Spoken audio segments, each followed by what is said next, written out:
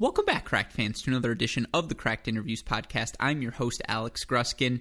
To help prepare all of you listeners for the NCAA Round of 16 and home stretch of the 2021 college tennis season, what we're attempting to do here at Cracked Racquets is speak with each of the remaining 32 head coaches of the NCAA Division I event. That means 16 men's coaches, 16 women's coaches, all over the next few days on this Cracked Interviews podcast. Now, without further ado, let's get to another one of our conversations with the many outstanding head coaches still alive in the 2021 NCAA tennis tournament.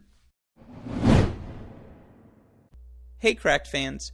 As winter slowly turns into spring and all of us look forward to getting back on the outdoor tennis courts, we here at Cracked Racquets want to ensure that you listeners have everything you need to make sure your return to outdoor tennis is a successful one. That's where our friends at Gamma Sports come in. Now, if you need new strings, new grips, new court equipment, ball hoppers, machine tools, and accessories, whatever it may be, our friends at Gamma have it all for you. They've also, of course, got dampeners, over grips, replacement grips. They've got it all. And if you go to their website, gammasports.com/tennis right now, you use our promo code CRACK20, you'll get 20% off your order. Now, I know Gamma has a new string pattern in the queue called the React Pro, which all of you Gamma string users will enjoy. And even if you're not using Gamma strings, maybe now's the time to start. But they've also got polyesters, everything you could be looking for from a tennis equipment standpoint, all in one location. Just go to gammasports.com/tennis right now. Use that promo code CRACK20 to get 20% off your order. Again, gammasports.com/tennis. Use that promo code CRACK20 to get 20% off your order.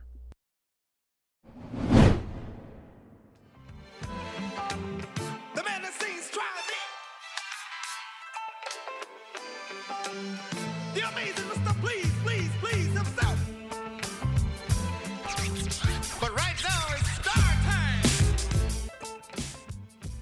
Joining us on the show today, a guest I have had the pleasure to speak with in person, but never on the podcast, and that is why it is excellent to be joined by Duke women's tennis head coach Jamie Ashworth. Coach, welcome to the show. How are you doing today? Great. Thank you for having me. I appreciate it. Oh, of course, it is my pleasure, and obviously it is always nice to speak with a coach after a victory. Your team, a dramatic victory down in Waco, 4-3 over the Baylor Bears to advance to the round of 16. Let's just start there. Of all of the people to clinch that match for you in the scenario that it ends up happening, I feel like given the season that she's had, just given everything you guys have gone through, I know this is a big build-up here, but that it was Kelly Chen who delivers that 3-set victory for you guys to advance. What did that mean to your team? Huge for her personally. I think just confidence-wise, as you said, she hasn't had the season that she had hoped she'd had. She hadn't had the season that she probably wanted to have. And I think she's felt like she's left some matches out on the table, to be honest with you. And in doing so has shouldered that burden of a couple of our team losses. And, you know, for her to come through in that moment was great for her and great for our teammates. That really was honestly our first 4-3 win this year. And to have that moment for her to celebrate with her teammates, I think that that'll, bode well for her heading into the rest of the team tournament and the individual tournament. And obviously we weren't thrilled that we were in a position that we weren't hosting, but to be able to go to Waco, and a place where actually they had some fans there. And I actually think that motivated Kelly a little bit. She loves playing to a crowd, with a crowd, and I think that when that match got tight, I think the crowd rooting against her actually helped her a lot. And it's really the first time this year, especially in a situation like that where we've played in front of a big crowd. We were indoors at UNC with some fans, but limited at the time. And it's just something we haven't experienced this year. And it was great for her to come through in those moments. Mm-hmm. And a lot I want to follow up on there, but just to finish the point on Kelly, because I was doing my research, and there may be someone else on this team, on your team, who this applies to, but you guys are 17-6. And in my research, there was only one player who had lost in all 6 of those matches, and it was Kelly. And not to harp on this, because I remember the 2019 indoors. I was there. Kelly was spectacular. And we all know what she is capable of. But, 2, 3, 4, you guys look at the numbers. You can hang with, beat anyone at those positions. Doubles, 5, 6, it will get to them. But, how good all of these teams are. Right. How important is it to have Kelly clicking on this note heading into the round of 16? I don't think you can measure it, to be honest with you. I mean, she's someone that, like you said, we've leaned on in the past, and she's shouldered that load in the past really well. And, yes, she's struggled in those matches this year. I think you look at, she's put herself in some positions to win matches and hasn't been able to come through. But for us to accomplish what we want to accomplish and be where we want to be, Kelly is going to have to play a huge role in that. And so, hopefully that was the first step. And it was interesting coming back and practicing before, heading down to Orlando.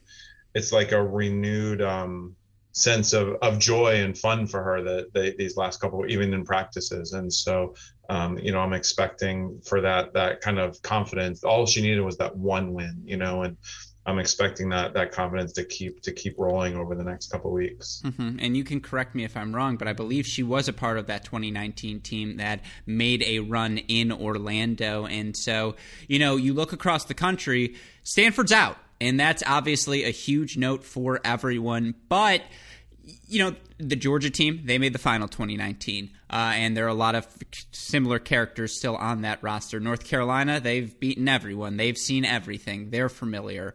Outside of that, it's really just Kelly. Like, she's played in the late stages of an NCAA tournament, and that's it. And I'm curious, if I'd have told you were going to play 23 matches at the start of the year and that you're going to be in this position, how would you have felt? And looking back, how do you feel entering the round of 16? Yeah, I mean, I think I'll add to just with Kelly, we have Mabel Chi also as part of those. Exactly. Teams. Yeah. So she's definitely been a big part of what we've done. And but Kelly's definitely had her moments in those 2019, the win against South Carolina, ended up, winning those match in the hospital overnight, cramping, comes back the next day against Georgia, wins her match there. We unfortunately lose a 4-3 match in the Final Four there, but she's definitely been a huge part of what we've been doing. And, for us, I mean, I think looking at the start of the year, I thought we had a group that could be really good. And, I think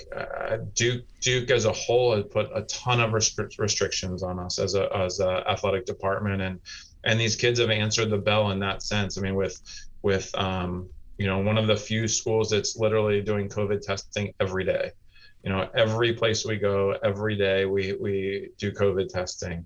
The way that challenges with class and that kind of stuff. I feel like that we've been competing not just on the court, but competing to do everything. And so have other programs. And so it's not really. I'm not looking at that as an excuse, but I felt like towards the end of the year, we were tired of just competing every day, not necessarily competing in matches, but you only have so much competitiveness in your tank. And so, we're competing to be able to play. We're competing to get through the COVID stuff. We're competing in the classrooms. And so, I kind of changed how we did things after the ACC tournament. I don't think anyone was happy with our performance in the ACC tournament, losing to, a very good Virginia team, especially, the top of that lineup is absolutely loaded. But we dialed back on our competitiveness in practice and didn't for over a week, didn't play 1 point, didn't play one game situation, just did a lot of technical stuff. And I think it kind of fueled the fire a little bit heading into Waco, and they were able to refill that competitive tank. And so, you mentioned a Georgia team, you mentioned a UNC team. I think there's a lot of Texas is very good and well coached, and but there's also 6, 7, 8 teams that are about equal, and a point here, a point there, and I feel like we're definitely one of those teams. And so on any given day, really anybody can beat anybody, and so you got to be on your game down there. Mm-hmm. And to that point, and we'll get back to Mabel Chi. We'll get all I want to talk about all of your players. But yeah, I promise we'll get there. But you were in the ACC this season, and I just had this conversation with Georgia Tech head coach Ronnie Harmon, and I had this conversation earlier I'm just name dropping. I'm not going to name drop. I've had this conversation with a lot of coaches, is the point. And the team I keep pointing to is NC State. You look at their top 3, top 4, and under a normal circumstance, you're like, that's a team that wins a national championship. That team is loaded. And then, Kenya Jones, Vicky Flores at Georgia Tech. I made the mistake of forgetting this team before, so I'll say it here. Florida State is freaking loaded, right? And all of these ACC teams, from North Carolina through, there's a reason you guys have, 6, 7 in the round of 16, and just, speak to the conference, the level of play this season. It does feel like with the NCAA ruling, with the extra year of eligibility, you're just going to have to be better, right, to make a deep run in the NCAA tournament? Yes, I totally agree. And I guess it speaks to my age, but I remember, being a part of the conference and there weren't very many good teams and you weren't challenged. And there was a point in the conference where we had petitioned to not have to play conference matches, because we felt like it didn't prepare us for the NCAA tournament. And, I think as a conference, we've done a tremendous job of raising the level of our coaches, our facilities, just the level of our game, and so every single match we play, even down to, some of the teams that didn't make the tournament, they're not easy matches and you have to be up on a daily basis. And, I think that's the best thing that can prepare us for the end of the year, for the NCAA tournament. And I think we push each other. We definitely recruit against each other on a daily basis. And wherever you turn the corner, teams that, like I said, that didn't make the round of 16, I wouldn't want to go play in Miami right now. And there's teams like that, and Wake Forest has had a good year, and so there's not an easy step, and you have to be one injury, one little thing, and it can cost you a couple matches, and but it's good. We were at a point when I started at Duke, we had won 119 straight conference matches at one point. That's pretty good. That's, I know UNC is on a tremendous roll right now, but everyone else keeps getting better, and it's better to see. It was not, yes, we won a lot of championships early on there and a lot of matches, but it didn't prepare us for our ultimate goal. And so having the strength of the conference and you talk about the teams, but the individuals as well. I think, you look at the seedings at the NCAA individual tournament and the individual rankings. It's ACC loaded, absolutely loaded. And there's no break for anybody on any day. And so it's a tremendous amount of pride I think we all as coaches have in what our conference is doing. Mm-hmm. No, and it's not like the men's side where it's, the SEC is the only conference that played everyone. The ACC is just legitimately that good. There's a reason again, I just talked to Georgia Tech, so it's at the top of my mind. Ask any coach and you'd be like, do you want Kenya Jones, Vicky Flores 1-2? They'd probably say, yep, absolutely. Sign me up for that. We'll figure out the rest. And so, again, that's one of the many teams to make the round of 16. And now, looking at your team, 17-6 overall, again, heading into this round of 16. I like to play match calculus. That's what we do here at Cracked Racquets. If I had to bet, I'm not going to say all of your wins, but I would say over 75% of them, it's been doubles, 2, 3, 4. Let's start with number 2. To get Georgia Drummy, who I believe came over from Vanderbilt, and 17-3 this season in dual matches, and it's been primarily at the 1 and 2 positions where she's 15-3 overall. Talk about her contribution, the growth you've seen from her this season. Tremendous, and what a great asset to have, and a great pickup over the summer last year.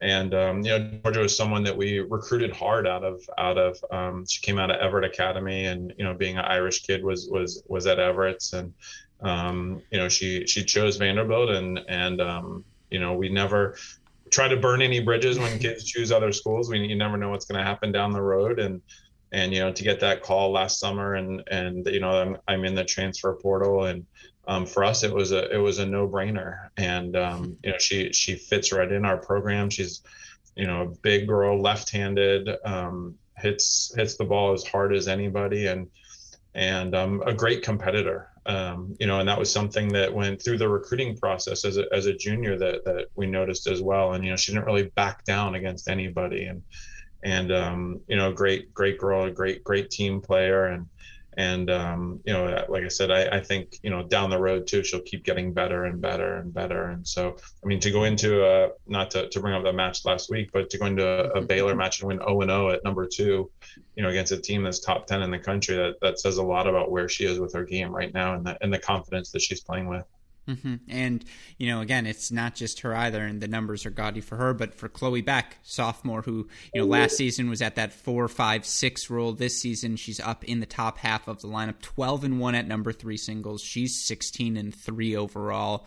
For some people, I always say, freshman year, if you're good, that's really cool. Can you sustain it your sophomore year? That's the hardest thing. On the men's side, you look at Will Blumberg. He was really good as a freshman. He was so much better than everyone else his sophomore year, and that was, you could just tell. And, for Chloe, it seems like she's made that sophomore jump. Is that fair to say?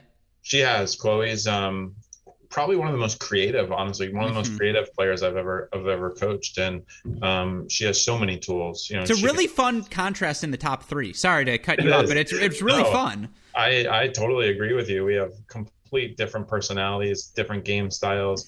If I'm an opponent, Chloe's someone I would not want to play, just because you really don't know what to expect. Is she going to come out and use her slice, use her drop shot? Is she going to be serving, volleying? I mean, she has so many weapons and so many tools. And if she can, she's a player. I always say it reminds me a lot on the pro tour of some of these like French players and Italian players. Like, if they could ever harness all their tools, they'll be unbelievable. And sometimes having that many tools is an asset, sometimes it's a detriment. And for Chloe, finding that balance of when to hit certain shots and not to try certain shots. But she's definitely improved. She's become mentally stronger since she's been here. I think she really trusts herself and believes in herself and believes in our program. And like I said, she has so much creativity. It's mind-boggling, some of the shots that you can just say. I wouldn't want to play like horse against her on the basketball court or something like that. So that would be a fun drill. Tennis horse. You got to come up with something creative. Say, I'm hitting this, try and match it. Right. Exactly. Yeah, I'm putting that in the queue. As long as there's no moving in it, I'm good. If I have to start running around, I'm in trouble. All right, tweeners, what I do to get a quick letter on the board for you. Yeah, that's good to know. But saving the best for last, your one, I believe, 5th-year senior on your roster, Mibel Chi, who all she does is win this season. 20-2 overall in dual matches, primarily at the number 4 position, where she's 14-1, and she's also been a rock at number 1 doubles, 9-4 alongside of Margarita. And you look at her contribution, that leadership. It's very rare you get a 5th-year senior, right? Especially of her caliber sticking around. What's it meant to have her this year? Yeah, I mean, we were very fortunate. We were put in a position, like a lot of these schools with the COVID restrictions. Duke allowed us to bring someone back as long as we had a scholarship open. We were not permitted. We were one of the few schools in our conference that were not permitted to go over the 8 scholarship number, and that was an internal decision. And I respect that decision that our administration made. And fortunately, we did have a scholarship open. And this is a kid, I mean, she was ready to go to med school. I mean, absolutely amazing kid on the court as well as off the court. And, but she really felt like last year was unfinished. And so she came back, and, she's getting a MBA before she goes to med school. But her leadership is, you can't quantitative it. I mean, you can't put it into numbers or words, what it's meant to our program, and to have her out there and she's just going to bring it every day. I mean, it doesn't matter who's on the other side of the net. It doesn't matter, what situation we're in. She's just going to play the same. I mean, she's just going to bring it out there and compete. And, but that's what she does, in life too. I mean, she wants to be a doctor. Like I said, she's heading to med school, and, she's going to put challenges in front of herself, and she expects to meet those challenges with everything that she does. And but like you mentioned, tremendous leader. I mean, she won the national, Arthur Ashe Leadership Award last year, and I think that's just respect from other coaches across the country as well. And people see that, and people see the work that she's put in, and so definitely fortunate to have her, and played a tremendous role, like you said, in doubles. If you had asked me at the beginning of the year if she and and Billiken would be top 10 in the country and have some top 5 wins. And we threw them at 3 last year, kind of just to see what would happen. And they've really evolved as doubles players, and so it's been great to see. Mm-hmm. And speaking of your doubles lineup, 9-4 at 1, 7-3 at 2, 8-4 at 3. Respectfully, that's good, not great. And you look at the pairings, it does feel like it's going to be, probably this season, 11-4, 15-3, 17-4. That's very good. I was looking at the wrong stats. There we go. I was like, something's not right here. I was like, that's not the doubles I looked at. I was looking at last season's stats for the. Anyways, leave it all in, Westhoff. It's the first screw up of, not the first. Just add those to this year's numbers. Yeah, but so exactly. So they're 9-4 at 1. Chloe, Carolina, 12-3 at 2. Kelly, Georgia, 13-3 at 3. That is very good. And you look at, again, match calculus, doubles, 2, 3, 4. You never want to limit yourself, but that's a clear path. How important will that doubles point be? Because you don't get that, right? Then it's a whole nother match. It is a whole nother match, and I think that was the obstacle we faced in Waco the other day. Was actually the first match where we lost the doubles point and won the match. And so I think our team knows where we're strong. Our doubles has been solid all year. I mean, if you look at it in names, I'm sure people are saying, how can they possibly have Kelly and Georgia at 3? Like, that doesn't make any sense. And so, but I think our combinations are really good. I think we have teams that really complement each other, game styles that complement each other, and I think they understand how important the doubles is. I mean, we work a tremendous amount on our doubles and understand it, especially when you're down to 16 teams. If you can get that 1-0 lead, I mean, it makes such a difference heading into the singles. But we were able, like I said, for the first time to fall back on that and get 4 singles the other day. But I think mentally we know where, like I said, where our strengths are, and we hope to impose that doubles will on no matter who we play down there. Mm-hmm. No, absolutely. And again, the numbers are very good. 11-4, 15-3, 17-4. That doubles point obviously is something you all have had success with. And, heading into this round of 16 now, you face off against a UCF team that's relatively new to this stage, but has certainly been put together a very, very impressive season. As you look at that round of 16 match, what's it going to take for your team to advance in this tournament? Yeah, they're very, very well coached. I mean, Brian's done a great job with them, and I think that they'll be playing at home, which I think we're kind of embracing. Like I said, we had a little of that at Baylor last weekend, and we kind of loved having a crowd there, kind of rooting against us, and we do have, hopefully we can lean on that experience a little bit. Playing at night in those courts. I mean, we played a South Carolina match down there in the quarters a couple of years ago that went till 1 a.m. And so, but it's definitely going to be a competitive match. I think that the doubles point will be huge. And, if we can just go down there and kind of close out the noise and don't listen to the outside noise and just go play, I think that good things will happen. And I think if we walk on the court and really trust ourselves and trust each other and believe in ourselves and believe in each other, and then we'll take our chances against anybody. And if we do that, we can hold our head high and shake hands and walk off the court, win or lose, knowing we gave everything we could. And it's a definitely renewed excitement these last couple of weeks for our program and for our team. And so it's been great to see, and practices have been fun. And, even today they're saying they can't wait to get down there and can't wait to play in an atmosphere where there's other schools around and people. And, that's why they come to a place like this to be a part of matches like that. And, I think that's why losing in the kickoff weekend stung so much was they wanted that opportunity to be among the best. And we're looking forward to proving that this week. Mm-hmm. No, again, we all look forward to seeing it. And, of course, should you advance against UCF, a potential another matchup with UNC or even a dangerous Cal team, let's not write them off, because that Cal team's been playing very well of late, would loom afterwards. And, again, just some fun ones here, and then I promise I'll let you go. Yeah. In terms of – because you had a team that in the last NCAA event made the semifinal. You've had a lot of good teams during your tenure at Duke. Given – you guys have played there's so many ACC schools left. You played them all close this year. it's really hard to beat a team 3 times. That's what North Carolina would have to do. It'd be their 3rd win, I think, over you guys or something like that this season. I mean, does this team have what it takes? It's anyone's ball game, right? All of these teams are so good.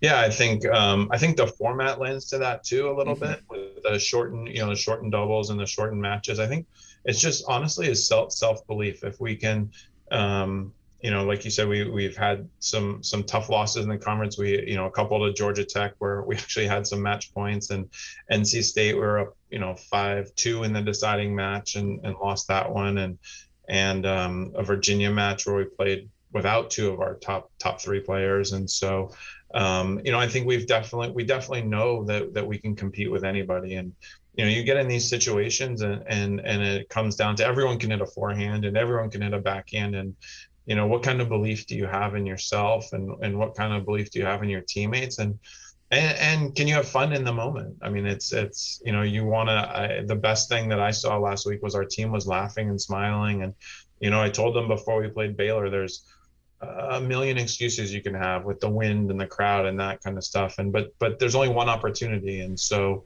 let's put those excuses aside and focus on the one opportunity, not the 1,000 excuses we could be making. And so we had fun with that and laughed and joked and even on the court, there was a lot of smiles on the court. Even in Kelly's down a set in 3-1, and she's smiling on the changeover, and that kind of stuff. And so I think heading down there, you're one of I think we're one of, like I said, 10, 11, 12 teams in the country that if they play to how they're capable of, anything can happen, and it's a belief thing. It's honestly all that is. Can we make another team hit one more ball? Can we have another team question, gosh, what do I have to do to win points against this girl or this team? And, I think all these kids have played against each other enough, and they've all beaten each other in certain situations and different circumstances. And so, can you get over that pecking order thing and just go out and play and see what happens? And I like where we are. So,